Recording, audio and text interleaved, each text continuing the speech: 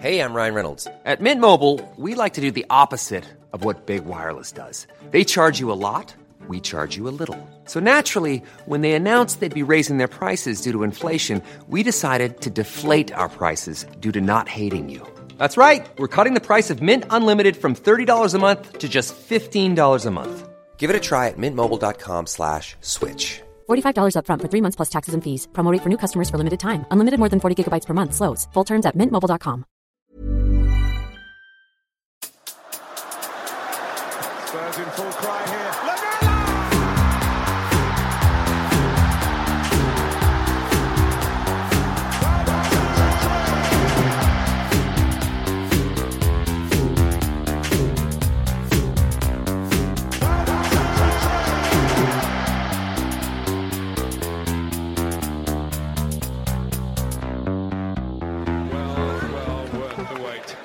Welcome, listeners, to The Extra Inch. My name's Windy, and I'm joined by my sidekick and best friend, Bardi. Hello, Bardi. Hello, Windy. And our tactics guy, and a man who I just know would crack every single one of my ribs before being CPR. It's Nathan A. Clark. Hello, Nathan. Listen, you've got to go at it with the understanding that you might crack some ribs, like you've got to apply sufficient pressure that rib cracking is a possibility. And you know, once I've cracked one of your ribs and I'm there, might as well, you know, leave a sign that I'd been there on your body. A Nathan A. Clark call sign. Yeah. On your body. Jesus, you made that sound so seedy. Thank you. Yeah, absolutely. Wasn't David Ginola just brilliant during that whole section of the presentation? I thought he spoke so wonderfully, and obviously from experience, and from a place of real knowledge. It was quite unusual, like, to have that kind of off the cuff expertise in the Sky Sports studio. I was very pleasantly surprised, and they certainly had the right man there for the moment. And we'll talk about that situation in a bit, of course. Thank you very much to Matty D1710 and Dr. JW for your very kind iTunes reviews. It's always nice to get iTunes reviews, and they were very nice. 5-star reviews. Please do feel free to leave your own 5-star review if you like our podcast. I also wanted to give a bit of a shout out and also a call to action to a group of volunteers who are supporting the Tottenham Food Bank every home match. So Russ Child is one of the people that helps organise this and is there every time. You'll find them at the van outside the community centre on the High Road every Premier League home game for a couple of hours until an hour before kick-off. If you check the Tottenham Food Bank Twitter feed to check what donations are preferred, that would be really helpful. It's at TOTT Food Bank. And your support, I think, would be hugely appreciated. They do a wonderful thing for the local community. Nathan, you have been beavering away on a Giovanni Lo Celso video this week. Yes. Basically, he's been playing really well for Argentina again, whilst, you know, not getting minutes for Spurs at all. And there is a connection there in that you can tell that, like, Royale and Romero were kind of tired before the match started, and so it's going to be a similar situation with Lo Celso, and there's quarantining and all that kind of nonsense. But basically, he's like lighting it up for his country, and is sort of a very peripheral person for Spurs right now. So I wanted to basically, we watched some Spurs clips and we watched some Argentina clips, and we had some takes. Good takes. I enjoyed the takes. Yeah, I think I enjoyed them because they tallied with my own. It was like confirmation bias. I like that. But yeah, you drew some of the sort of same conclusions that I've drawn in recent weeks. Unlike many people, I'm absolutely fine with Lo Celso playing from the right. That's something you mentioned in a video. I think the way he plays, his stance, the way he receives the ball, quite suit being on the wing. He gets to see more of the pitch, and I'm definitely open to that concept. It was interesting sort of seeing him playing in a very similar way for Argentina to how he does for Spurs, i.e. very frantic all the time. And I was just left thinking, oh my goodness, how good would this guy be in a Marcelo Bielsa team or a, dare I say, Mauricio Pochettino team? There's no need for that, Chris. So well suited.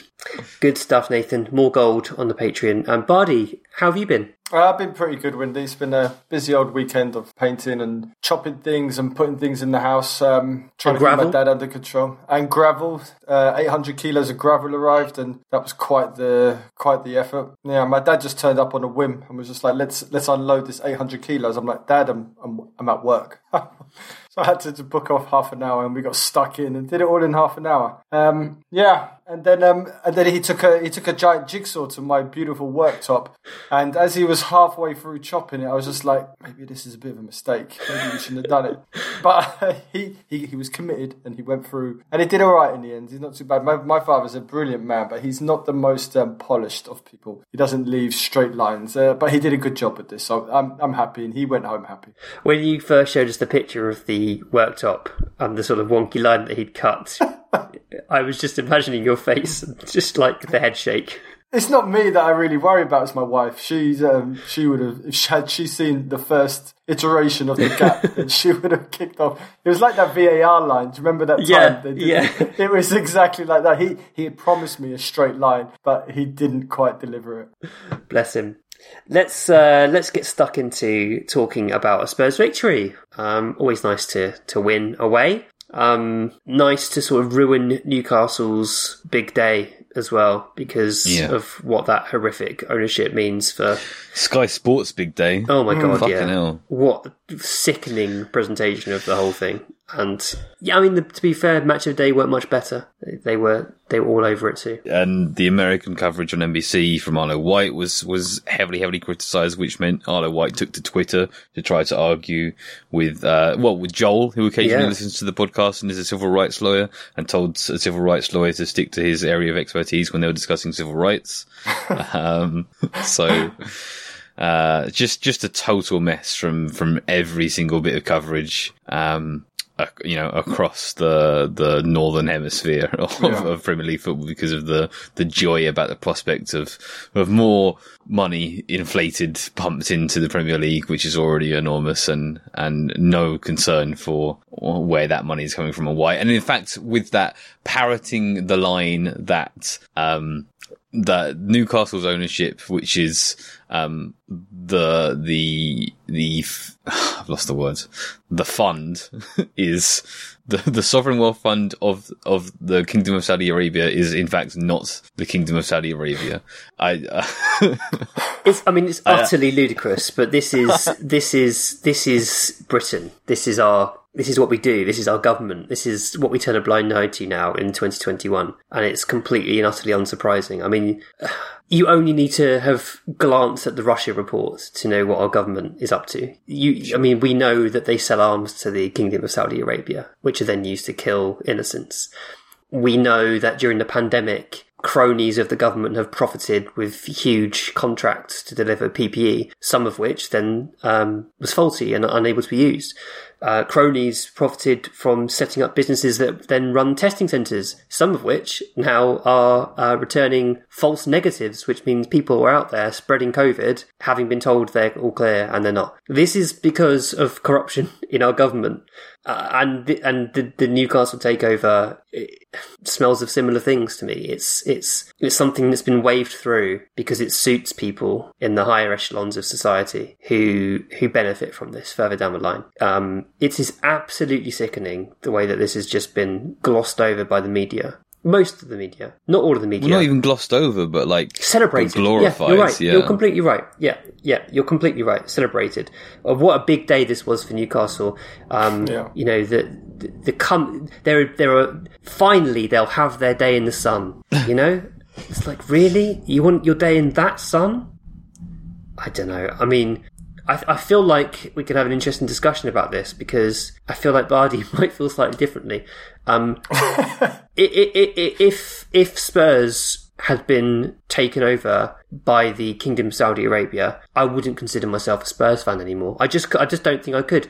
And it's not just because of the human rights issues, although that is obviously the main issue. It's like the anti-competitiveness of the whole thing. You're just buying success. What's the point? What's the point of doing it anymore? But Bardi, you're desperate for us to be taken over by someone wealthy, aren't you? I mean, I think we should probably talk about the football before we get into. Do you want to push this back? Yeah, I think we have a whole section on this. I think he's kicking it into the long grass, Nathan. Let's park. He's giving himself time to work through it.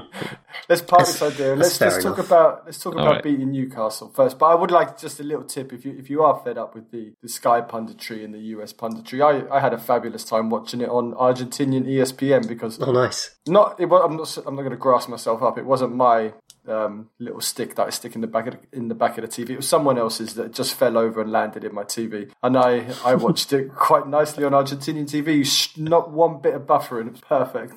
Nice. Yeah. So, okay, let's get stuck into the game, and I'll come down off my high horse for a few minutes. Stick to football. It's about football, Wendy. Come on, mate. Yeah, keep politics out of football and all that. Oh my God, this just reminded me. I was just going to comment on. Yeah, exactly. I was just going to comment on Solskjaer saying that Rashford needs to focus on his game, and just, oh my God. But I need to rein myself in. We won 3-2. Yay. Bardi, did you think that was a resounding success, that game? First of all, I think Newcastle, the best team Newcastle could have played on the back of all this narrative was Tottenham. Just because that's just how it works. But the worst team that could have played with all this narrative behind them is Newcastle. So somehow these two teams that were the perfect teams for each other kind of cancelled out, and Newcastle fell away and we won. I did think for the first 4 minutes that we were just going to get blown away by this newfound enthusiasm and just pressing and running and tackling, because that's what they did for the first 5 minutes. They really did. They came out the blocks like a Klopp's team on a lot of asthma inhalers, and it was just incredible to watch. And I was concerned about us, but then you can only keep that up for so long, and then they fell away. And we're lucky that we're not the best team in the world, but we do have some fabulous players that if you give them the ball in the right place, I think you said, Wendy, if a team like Newcastle wants to come and throw punches at us and we throw punches back at them, majority of the time we'll win those matches, and that's kind of what happened in this game.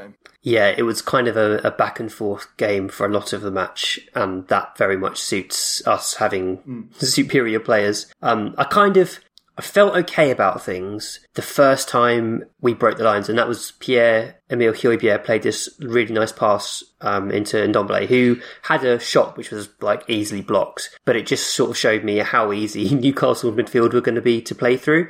And from that moment on, I just felt we're going to be okay here. Conceding an early goal aside, we're going to be just fine. Nathan, what did you make of it? I don't want to some people are really happy about that performance, and I don't want to ruin their joy. I still have some concerns. I think that a lot of the things that worked out for us in that game, which is essentially Skip and Højbjerg having time on the ball to pick out a pass, and Ndombele being allowed to sort of freely move into the channels or deep to receive without Newcastle following him or punishing that through other means, or just sort of blocking off the pass or whatever. Better teams aren't gonna, I don't think, allow us to do that. But nonetheless, it happened. And I think that, there are definitely significant positives to take from this in terms of the fitness of Kane and Ndombele, in terms of another good pressing display. What else was there? Reguilon. Good performance from both fullbacks, I think. I think results are sort of starting to come around now a little bit for us, and we're not sort of sat down the wrong end of the table. So there's lots of things to be happy about, and we've got to ruin Newcastle's day. But I'm still looking at the Skip Højbjerg midfield in a 4-2-3-1, thinking, how's that going to look next week and the week after? We've got West Ham and then United in the league next. I think that'll be quite interesting. I'm also interested in so Ndombele played as a number 10 and he came towards the play a lot. And normally with Nuno, it's really quite the opposite of that, right? Everyone pushes up, right? If anything, Højbjerg should be running up to go be the second number 10, and everyone should be moving away from the play. So I'm curious as to how much that was instructional, whether that is sort of Nuno's new thing, or how much Ndombele was well, I'm just going to take this into my own hands and make things happen for us anyway, because I'm not getting the ball if I just hang around next to Kane or match or whatever. So, be interesting to see more or less of that in the coming matches as well. I do think the inclusion of Romero now in the last few games has really helped us. His passing out the back has been very good. He breaks lines beautifully. One of the benefits about watching this on Argentinian TV was immediately after the game they did a spotlight on Cuti, and it was fabulous to watch. He's such a good player. I do agree that there are issues with the Skipp-Højbjerg partnership. I thought Højbjerg had one of his better games for us. I thought his one-touch passing was pretty good. His long-range passing was pretty good, and he got a nice assist. But yeah, long term, I'm not sure those two work. But then Skipp also had a very good game. But it was all about Ndombele. He pretty much turned the game and he owned that match, and he was fabulous. And I hope this is a start of him really getting the minutes that he should be getting on the pitch and start producing everything that he is capable of. Yeah, he was magnificent. So I've mentioned this before, but I've had a theory that there's never really been an issue with Ndombele playing 90 minutes. It was just Mourinho's preference to take him off because he liked fresh legs. Fair enough. I'd have rather have left Ndombele on, but I think that's a legitimate thing for a manager to take off an attacking midfielder and replace him with another. No issue there. But Ndombele ran 11.27 kilometres in this match, the furthest of any Spurs player on the pitch, by quite a margin, to be honest, by 0.4 kilometres. That's pretty impressive. Looked very capable. I mean, I definitely think there were times earlier in the season when he was just getting his fitness, bearing in mind he didn't have a pre-season, where he did look sluggish. But for me, prior to that, I think his tiredness / laziness, as it's reported elsewhere, is oft overstated. And I think he's the type of player who looks tired from minute one, but isn't. It's just his gait, his style, his languid. His languid style. He's also got this delicious big butt on him, and he likes to stick it out when he runs fully caked up. And it makes him look like slightly odd. It's not a normal running style. It's not something you'd think about when you think of elite athletes in central midfield. But he's just fine, I think, athletically. I really do. He was brilliant. Every time he got the ball, he looked to make something happen. He took his goal superbly, kind of using Lascelles as a shield and bending it round him, so Darlow had no sight of the ball when it left his foot. Actually, that goal came from a long ball, which I thought was interesting. I think it was Dyer's long ball out to Reguilón. It was. Both Dyer and Romero, I thought, were excellent with their long passing in this match. Don't really want to see us play the ball long all the time, but they're both good at it, so that's good. It was a strange match, as Nathan said. It's not wanting to shit on anyone's happiness, but there are still some issues to solve. That said, if this is what we get for 12 of the opposition teams we're going to face twice this season, then absolutely fine. It's not the end of the world. We can get through to the end of the season with Nuno and probably finish top 6, top 7, and then have a think about what we want to do in terms of appointing a slightly more progressive manager who might sort of play a more possession-based style and perhaps get even more out of Ndombele. I think we also need to talk about Harry Kane because he was fantastic as well. Nathan, did you notice improvement in his performance, or was it just a continuation of his upward trajectory that you've seen so far? Yeah, I think it's that thing. It's his fitness coming round, and at the same time, our performance is improving a little, so that he's receiving the ball. One, he's receiving the ball, and two, when he does receive the ball, he's not out of breath. So and it's just oh look, he's still a really good player, and he's still going to put performances in for Tottenham, who I don't think he hates by any means. So, all of the discussion around him sort of not caring anymore is going to quickly disappear. He's still one of the best players in the world, which is not too surprising to discover. Yeah. Anything for you, Bardi, in Kane's performance that stood out? Not really. Like Nathan says, he was running in behind, which we haven't seen for a while, instead of always coming short. Yeah, he had a nice little dribble in the second half, going around the outside, going towards the byline. That was interesting. Mm-hmm. Nice assist, beautiful goal. Very happy. Yeah, If the snake continues to score, he'll become a goat again. Yeah, definitely. He was very impressive, and like you say, he'll get fans back on side far more quickly with those kind of performances. I think also it's worth highlighting that this wasn't a completely one-sided affair. I mean, obviously Newcastle got their early goal, but that wasn't the only thing they created. I think in terms of their expected goals, perhaps they were a little shy, but in the non-shot expected goals, they showed up better, 0.9 to our 1.4. And I think that speaks to them having some pretty good situations that they just didn't take advantage of. The one that comes to mind is at 2-1 when Wilson played that pass across and Saint-Maximin kind of nearly gets a foot on it. I don't know, man. I think a lot of these stats have weighted because Saint-Maximin does crazy things from crazy angles, and most of the time is kind of maybe a bad shot selection or it gets blocked. So I don't know. I don't think Newcastle had us after that first 5-10 minutes. I don't think we were ever really in trouble. Even when it was 3-2, there was never really a fear that they were going to produce something that would hurt us. It was always a case of Tottenham shooting themselves in the foot. I definitely had the fear after Dyer's own goal. I'm not going to lie. But only because of our incompetence, not their skill or their ability to create something. Oh, yeah. I mean, their team is like you put a load of footballers in a tombola thing, spin it round, and out drops 11 players. That's what Newcastle are. And you can have all this money in the world, but I don't know how you fix this team. It's going to take a generation of footballers to fix it, even if you've got billions and billions of pounds, because that's a mess. That team. Wilson is the only player. What maybe Saint-Maximin, but the rest of them, Joe Linton. I mean, I don't even know how he's a footballer. I really like him. He's so not a windy player. I really like him. I honestly think he's good. I think they're so Joe Linton, the big guy that used to be a number 9 but now plays left wing. That Joe Linton, not Joe Linton, but this one. I think he's good. I think he's a good player. I thought he played well, carried the ball well. He was a threat.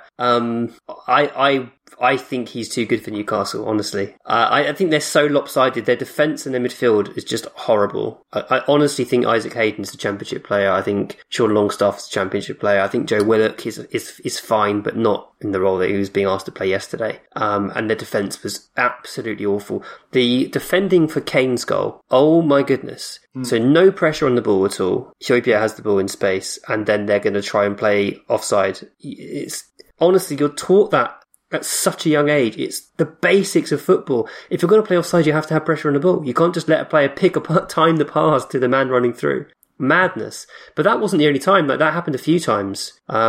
Just totally and utterly disorganised. And you can see, I mean, Steve Bruce isn't a good manager. We've known this for a while, but you can see sort of how bad they've become. And weirdly, so I haven't watched Newcastle this season before. I've seen highlights, but I've not seen a full match before this match. And I just sort of assumed they'd be playing low block because that's what Steve Bruce Newcastle always did. But no, they were playing with a relatively high line. They were trying to high press, and I was surprised. And it was very imbalanced and not working at all. Steve Bruce, he's just one of these managers that I think his hand has been forced by the Newcastle support who want to see some kind of attacking football. But their best bet is to low block and counter with their For guys. sure. That's what they should be doing. They beat us 1-0 at White Hart Lane by doing that. They got a point last year, I think it was last year, with the Dyer handball by doing the same. That's what they should do, but it's just a manager who's trying to prove something and getting it all wrong. And they will get relegated. I'm pretty sure they'll go down. And that'll be quite funny to watch.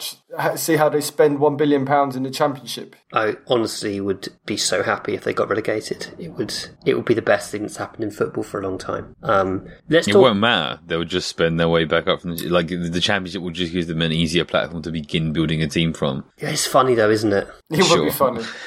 Sure. Let's talk about that incredible incident with the fan being taken ill, because I think it deserves a mention. So I don't think enough's been made of how Sergio Reguilón and Eric Dyer essentially saved someone's life. Reguilón sort of is made aware of what's going on, runs over to the referee. Essentially, it's him that causes the game to be stopped. And then Eric Dyer is so quick thinking in the moment, rushes over to the physio and tells him what's happening and's like motioning, get the chest pads, get the defibrillator. And off the physio goes with the defibrillator. Minutes later, the person has been revived and is on his way to hospital. And from what we hear, is in a comfortable state and is responsive. And that's just absolutely incredible that happened. There was a doctor in the crowd who also had who also played a major part in that. But I think what struck me is that we often think that the players are totally detached from what's happening in the crowd, and that kind of proves that they're not. They can hear. They are. I mean, that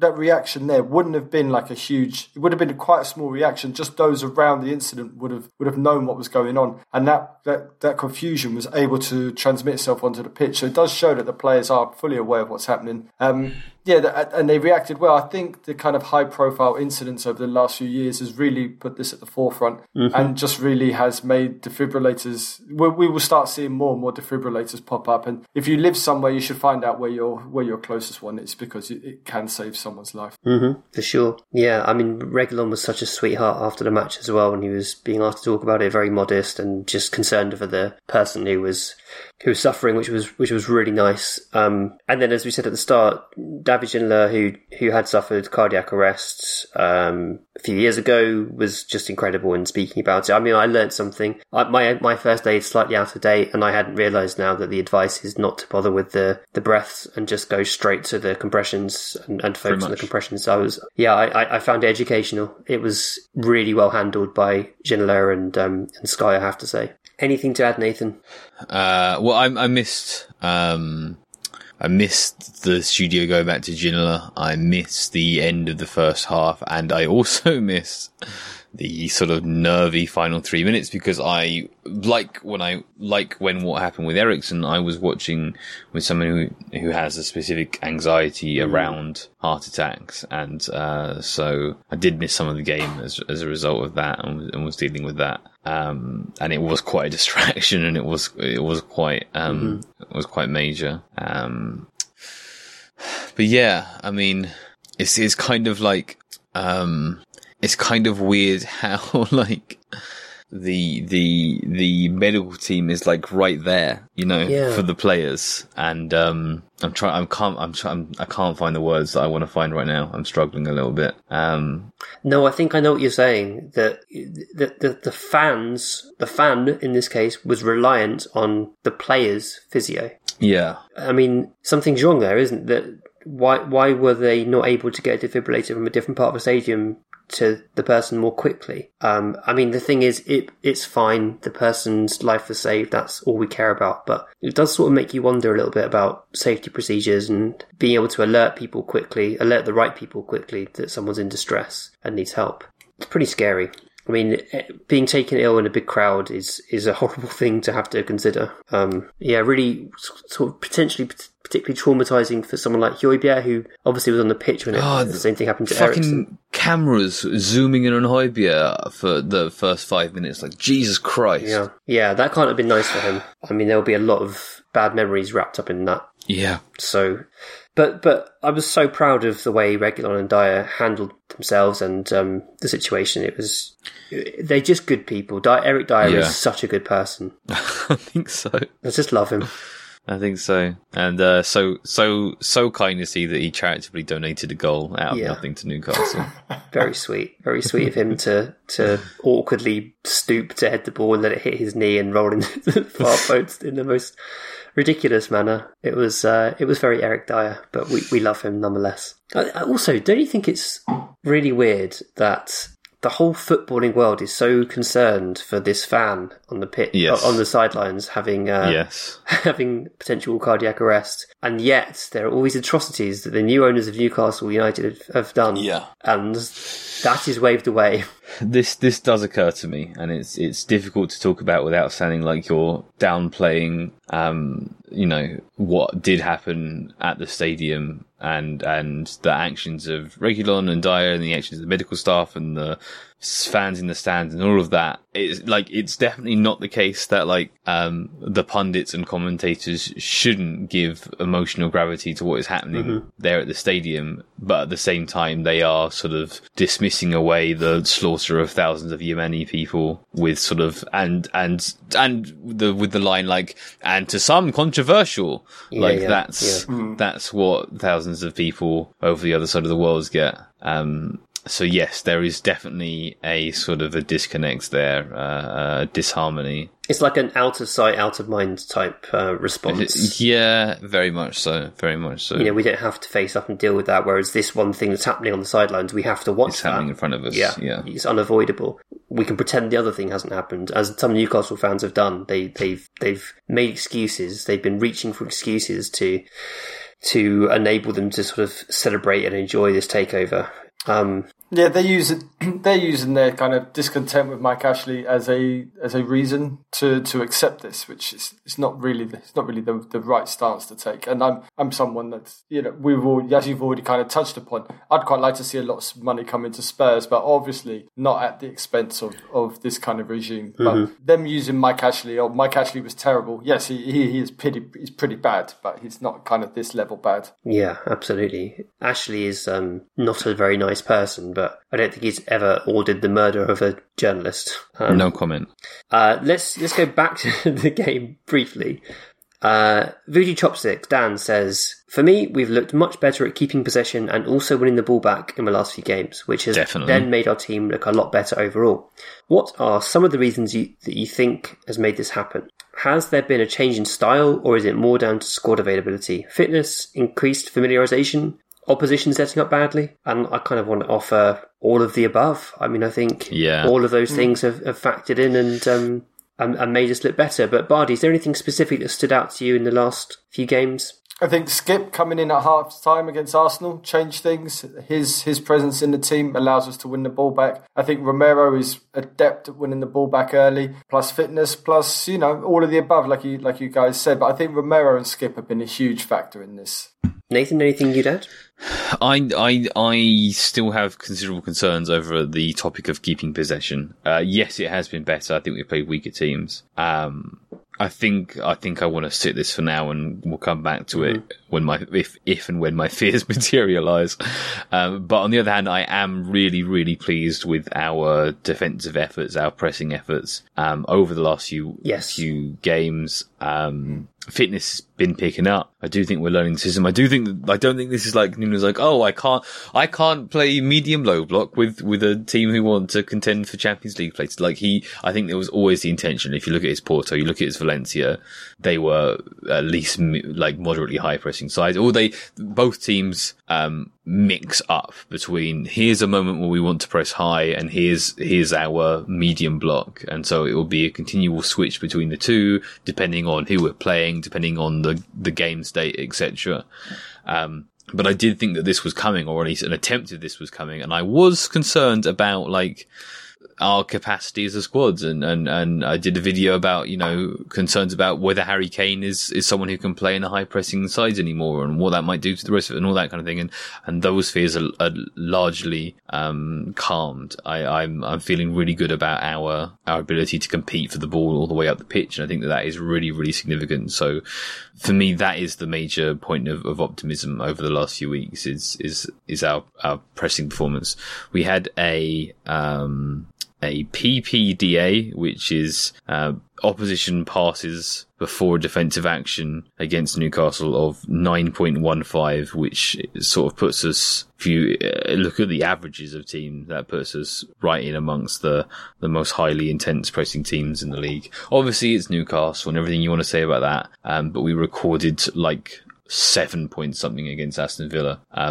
So we suffocated two not great teams in a row. Now there will be teams who have, their own press resistant creative midfielders who are going to help them out and better possession schemes and things like that. But I'm really, really optimistic about fitness of the team has shot up recently over the last couple of weeks.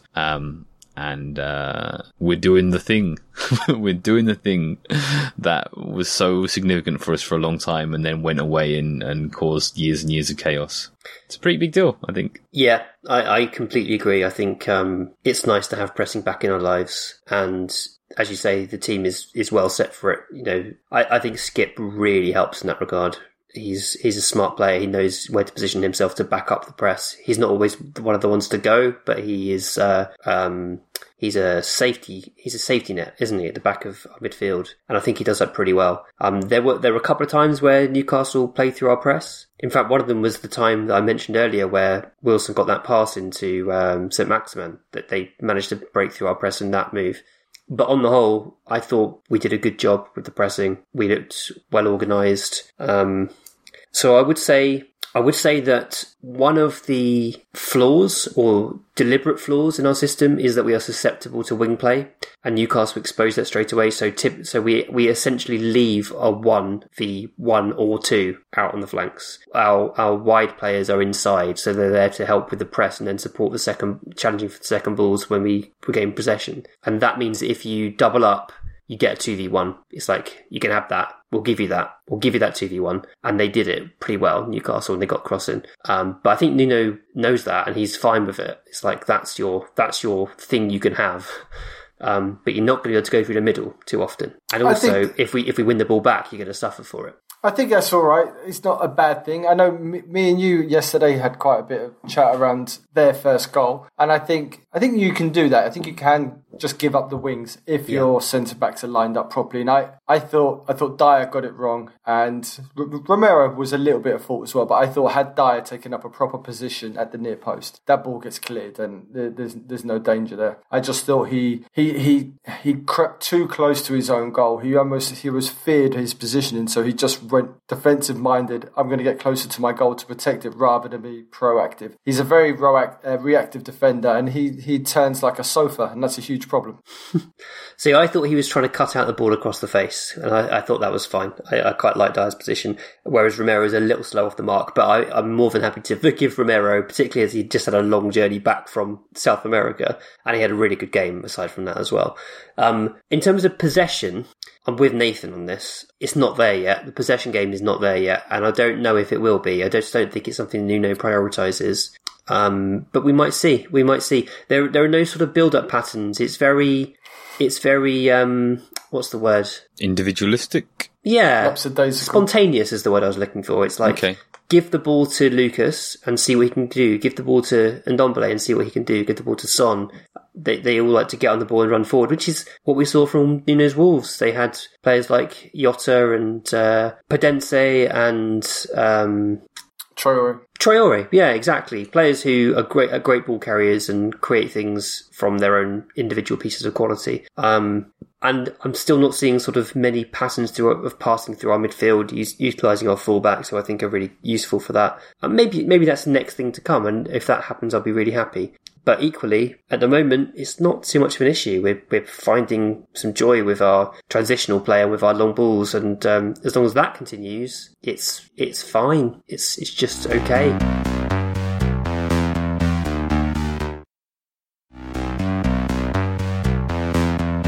Jamie T says, at what level or style of opposition do you think this system starts to have problems? It seems good enough to beat lower quality opposition due to relying on the squad's talent, and feel like the defensive instincts make us more solid in the bigger games, but I'm not convinced yet. Nathan, is that something you worry about for the forthcoming matches? Yeah, definitely. And I think that we have Man United coming up in a couple of weeks, and I think that's going to be quite telling. United obviously not in a great run of form, in a bad run of form.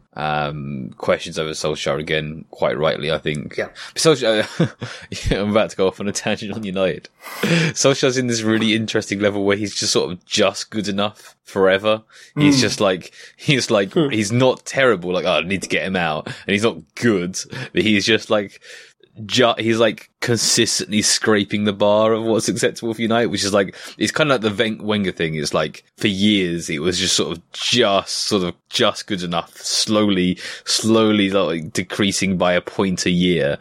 Anyway. Could we have a microcosm of that ourselves this season? 100%. Anyway, so we do have United coming up. I don't know who we've got after that, but like, there'll be, thing is that like, it's what I was saying before about like how significant getting our pressing sorted is. It's like, I have major concerns over our possession model and how we're going to play with the ball. But despite that, because our defensive game, our up and down the pitch defensive game has come on quite some way, we can still be in games. It's not like we're just going to be, like the Palace game maybe? When have we just been completely played off the pitch? Arsenal away. Yeah, really it's not. I don't think we're going to have a game like Arsenal away again, or we're not going to see much like that, because even though we may still sometimes offer very little on the ball, we're still going to be present in the game when the opposition have the ball. We're still going to offer threat on the counter. We're still going to be able to turn the ball over. So I think that we have now like raised our floor to like not under threat of relegation, but better than that, we're like at least a mid-table team on our worst day. And I think that is really significant. Nathan, do you know what game is going to be absolutely wild? Oh God. 21st of November, Tottenham versus Leeds. Yeah. That'd be 4-4. Be interesting. Yeah.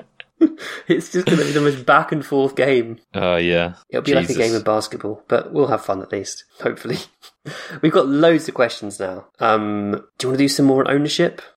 I think we better get to it, Wendy. Let's do some ownership stuff. Okay, this is from Jamie Loxley, who says, do you worry that if Levy and ENIC left, we would be bought out by regimes such as the Saudis at Newcastle that have a poor record of human rights?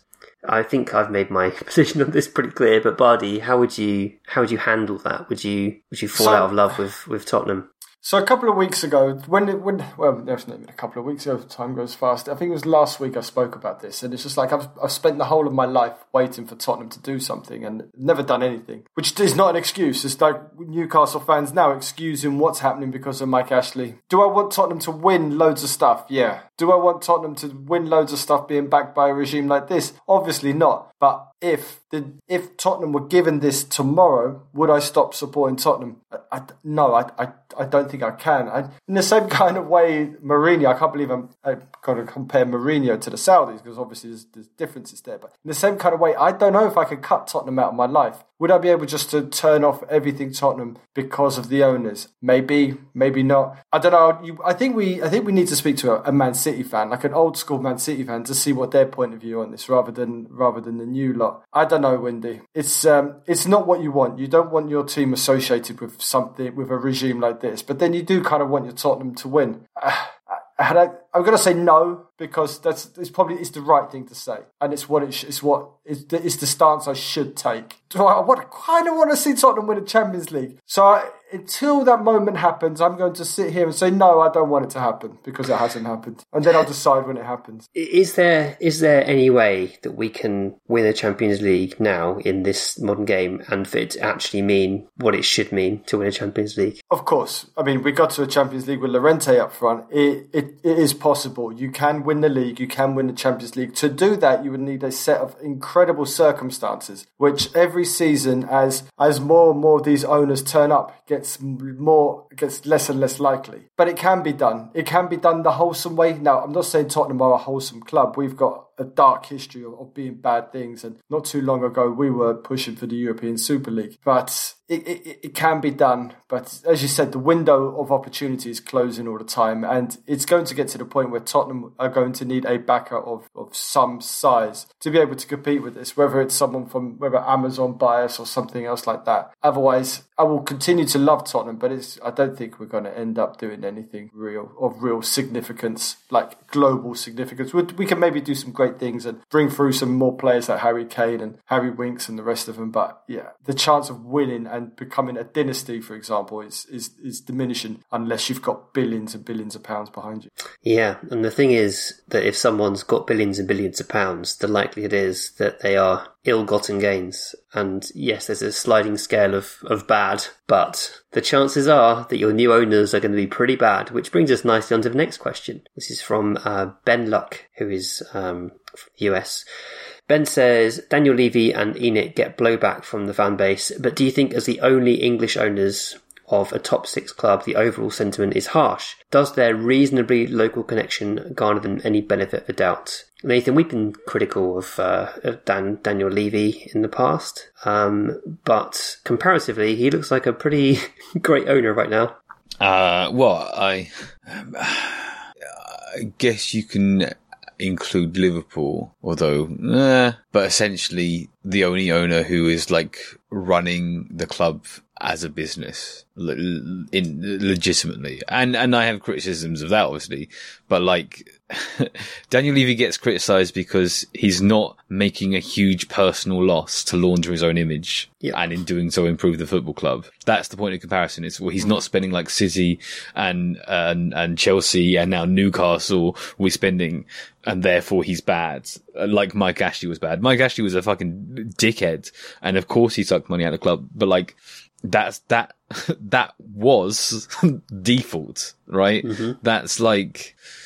And Levy's not taking money out of the club, like he's keeping the money within the club so that he can eventually sell it. And I bet he will be fucking gutted that the Kingdom of Saudi Arabia have bought Newcastle and not Spurs, because that is like his prospective customer base, right? He's trying to sell Tottenham. He's never not trying to sell Tottenham. His prospective customer base is like 15 billionaires, and one of them has just picked up a different club who was shit instead of his one. His products that he's polished and polished and polished for years.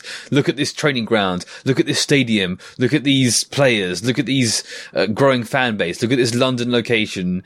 And then, look at the Skywalk. Like, look at this cheese room. No, we want Newcastle. We'll get Newcastle. We can build our own stadium. What are you talking about? They've got 500 billion in their investment fund. And what does it matter what Daniel Levy's done in a couple of years? That's nothing. It's like a double whammy to Levy as well, because not only has one of his potential buyers got another team, they're now going to overtake us inevitably. Yeah, there's 1,000 awful things about the sports watching of the Saudi regime, and way down the list. And we are a Spurs podcast, is that there's now like one less place for us to compete, and we're now like locked in, never qualify for the Champions League ever again, because there's just like an absurdity of the Premier League just being this place. Like, we used to do war, right? We used to have world wars, and now conflict is acted out in the spending of Premier League teams by rich states. It's just a completely absurd situation, and it's really horrific, obviously, that the horrendous things that the Saudi regime do will now be replaced with the image of Newcastle lifting trophies in rainbow laces. In rainbow laces, yeah. Yeah. I wonder how, because the UK have sold arms to Saudi Arabia for a long, long time, under successive Tory governments, under the Tory government in coalition with Lib Dem, under Labour governments, right? We've sold arms to Saudi Arabia. Mm-hmm. And the criticism has sort of begun to pick up a little bit in the last few years. And I wonder if it's been, could you please improve your public image a little bit? Because we're coming under a little scrutiny. Oh, okay, we're buying Newcastle.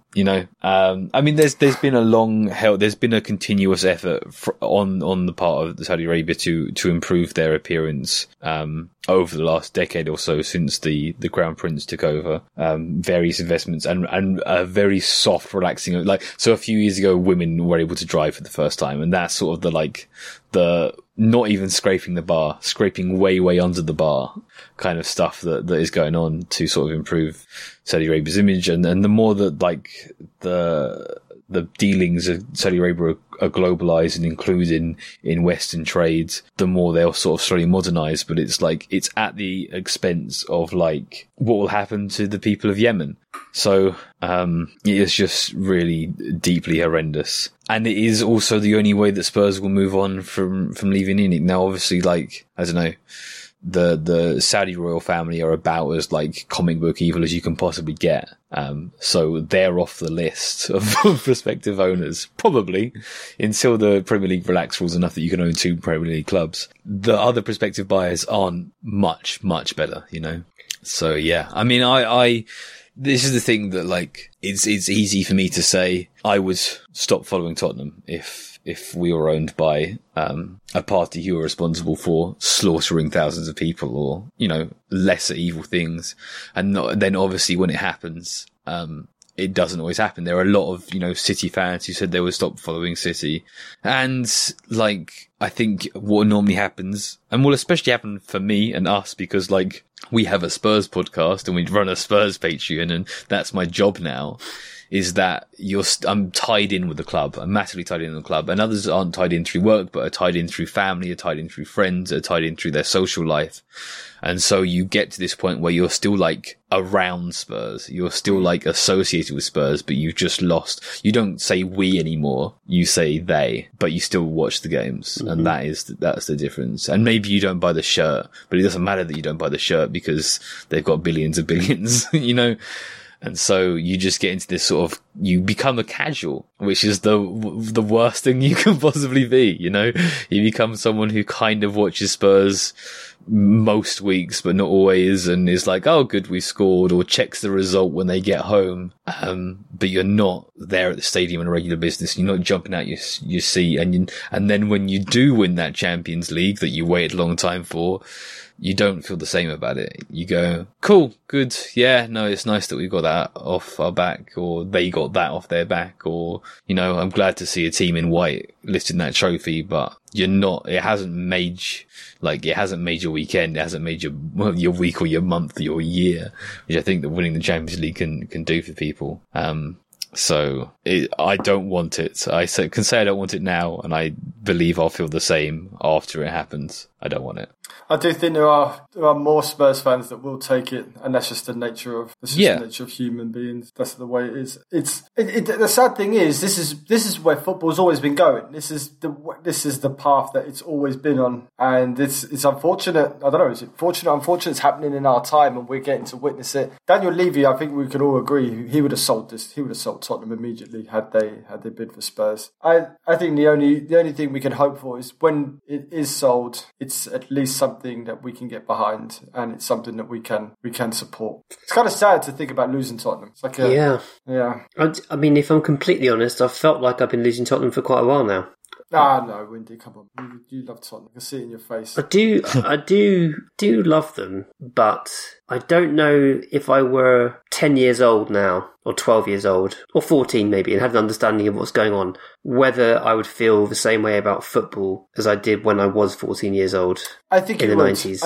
I think you. I'd listened to Ewan on the Fighting Cock. Ewan, who's written for us many times, and I did the book club with. He spoke about the Premier League and how Spurs were so influential in that being started up because Alan Sugar, our chairman at the time, he made the satellite dishes that Sky needed to put. Sky wanted the Premier League. Alan Sugar had the company that made the Sky dishes that people put on the side of their house. So Spurs went for it, and you know we were fully behind that then. It just, I think if you were 14 years old now, Windy, you'd be all over TikTok, mate, doing all your Snapchats and everything else supporting Spurs. I still think the romance of football is still there for youngsters, that Harry Kane and everything else.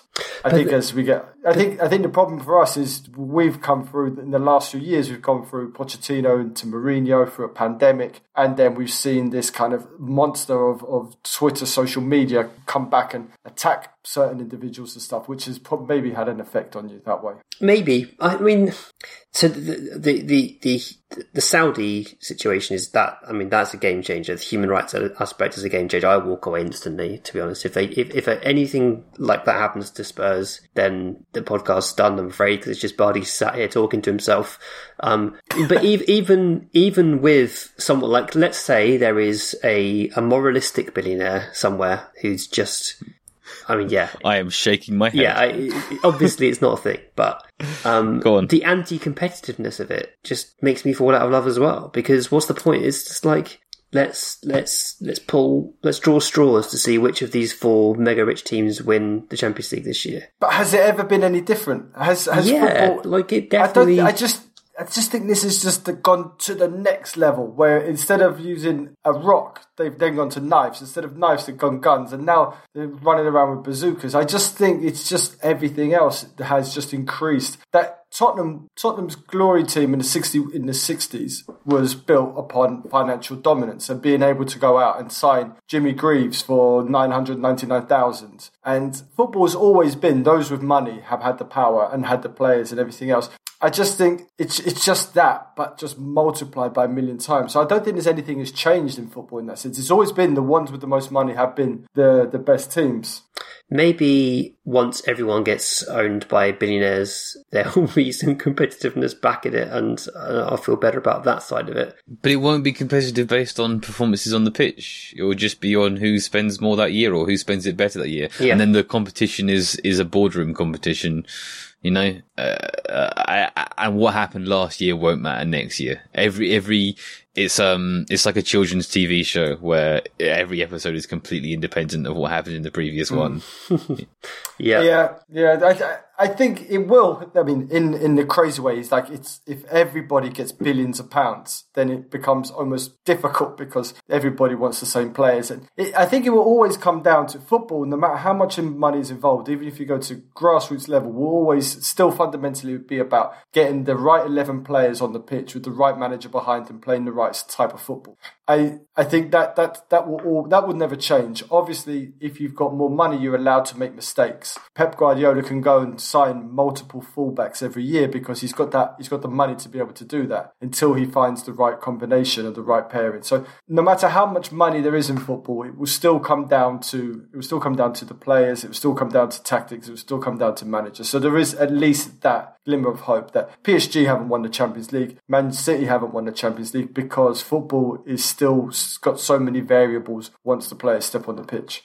Let's do one more question before we call it a day. This has been quite a long podcast. This is from, in fact, which one should I do? Any preferences? Kian works with me, and he slipped that in. Kian Milanian, is it? Yeah. Okay. This is from Kian Milanian, who says, how has Winks changed tactically / statistically over the last 2 or 3 seasons? Once Pep was reportedly interested, now we feel like we'd be lucky to get 20 to 30 million for him. What happened? This is timely because I was reminded, someone sent me a link to Winks' last game for our under 21s, as it was then, I think, against United. And so this must be about maybe 6 years ago, maybe 5 or 6 years ago. And Winks is like this dynamic, box-to-box, 1-2 touch, driving force in midfield, playing good long balls, picking up pieces from attacks, playing incisive passes, playing quickly, getting up and down the pitch. That's how I remembered Winks from the academy, and I never thought Winks was one of the best players in the academy. He just wasn't. He was always someone who was a good player, but not a standout. But then he hit this point where he seemed to suddenly physically develop and was able to cope with men's football, and he was genuinely an asset for Spurs for a while, and was looking like he was going to be a good player. And then he had that horrendous injury where he kind of ran into the hoardings or the side of the pitch, and that kind of just ruined it for Winks. To be honest, I think he might have already been on a bad path because he was being asked to play more and more defensive roles, and that didn't suit his game. But he was a lot better than he is now. So what do you guys think? Is it simply injuries, or is there something else about Winks that's held him back? So I was just looking through his statistics. I looked at tackles, and those have been pretty consistent over his senior career. I looked at interceptions. They've been pretty consistent over his senior career. Looked at shots. There was a slight uptick earlier on, because I think that Pochettino had in mind the idea of him becoming sort of a tertiary goal scorer, and then that quickly went away. But dribbles. So in 16-17, 0.8 dribbles per match, and then 17-18 up to 2.1. And then back down after that, always below 1. So there were 0.9 the next season, 1 the next in 18-19, 0.6 in 19-20, 0.4 this season. I think that he just doesn't have the sort of explosivity and sort of dynamism on the ball. And I do think that is related to that injury. I think that, he was never like an outstanding ball carrier, but he had the ability to like receive on the turn well and read pressure and take the ball well under that circumstances. And now that has diminished. Now I feel like did I mention this on the previous podcast, or was it the Q&A? I think previous podcast we spoke a bit about it. Yeah. And it shows up here in the dribbles. Not so much in the tackles and interceptions. He's still diving in as much as he ever did, off possession, but when he has the ball, he really doesn't want to be engaged, and he always moves away from pressure. He won't receive where the opposition are. And and so he's limited just to his passing, and his passing is good and nothing better than good and nothing worse than good, and that's therefore a not great defensive player who will now not take on a man under basically any circumstances who's an okay passer is a pretty limited player. He gives something with his passing, especially when we've been limited in that area for a long time. But that is just not enough on its own and his development through that injury, I believe, has just not come on. The thing is that the rumours that Pep was interested in him came sometime into his performances dropping off. So that's just the transfer rumour mill being weird, or Guardiola being weird, or whatever. Bardi, where do you see him ending up, and sort of in what system? Yeah, I had forgotten about that injury because there was a time when Winks was a pretty good 75-minute substitute for Dembele. He would come on and help see out games, and he was pretty successful in that. Where I see him now is, I said for a while, he needs to leave Tottenham to restart his career. But that Nathan's talk about his dribbles does kind of like ring a bell that he is unable to break press. He's not really good at progressing the ball that way. And he will have a decent career. He will have a middling career at a middle table Premier League team and do okay. I think he'll be all right at Southampton. It's where our youth products go to live out a decent life, and other players as well, Romeo, those kind of stuff. Yeah, I think he'll play pretty well alongside Romeo for Southampton. Okay. We've got masses of questions and we will tackle them in our next episode, but for now, this has been The Extra Inch Do Sports Washing. You've been listening to The Extra Inch. Thanks to Nathan A. Clark for production, thanks to Bardi for being Italian, thanks to Adam Gardner for the artwork, thanks to David Lindmer for our intro music. You can find him on Twitter at DavyShambles and his SoundCloud DLindmer. Do check him out, he's great. Follow us on Twitter and Facebook at The Extra Inch. Email us via podcast@theextrainch.co.uk and subscribe via your usual podcast platforms. And if you do enjoy the podcast, consider leaving us a rating and review. That would really help.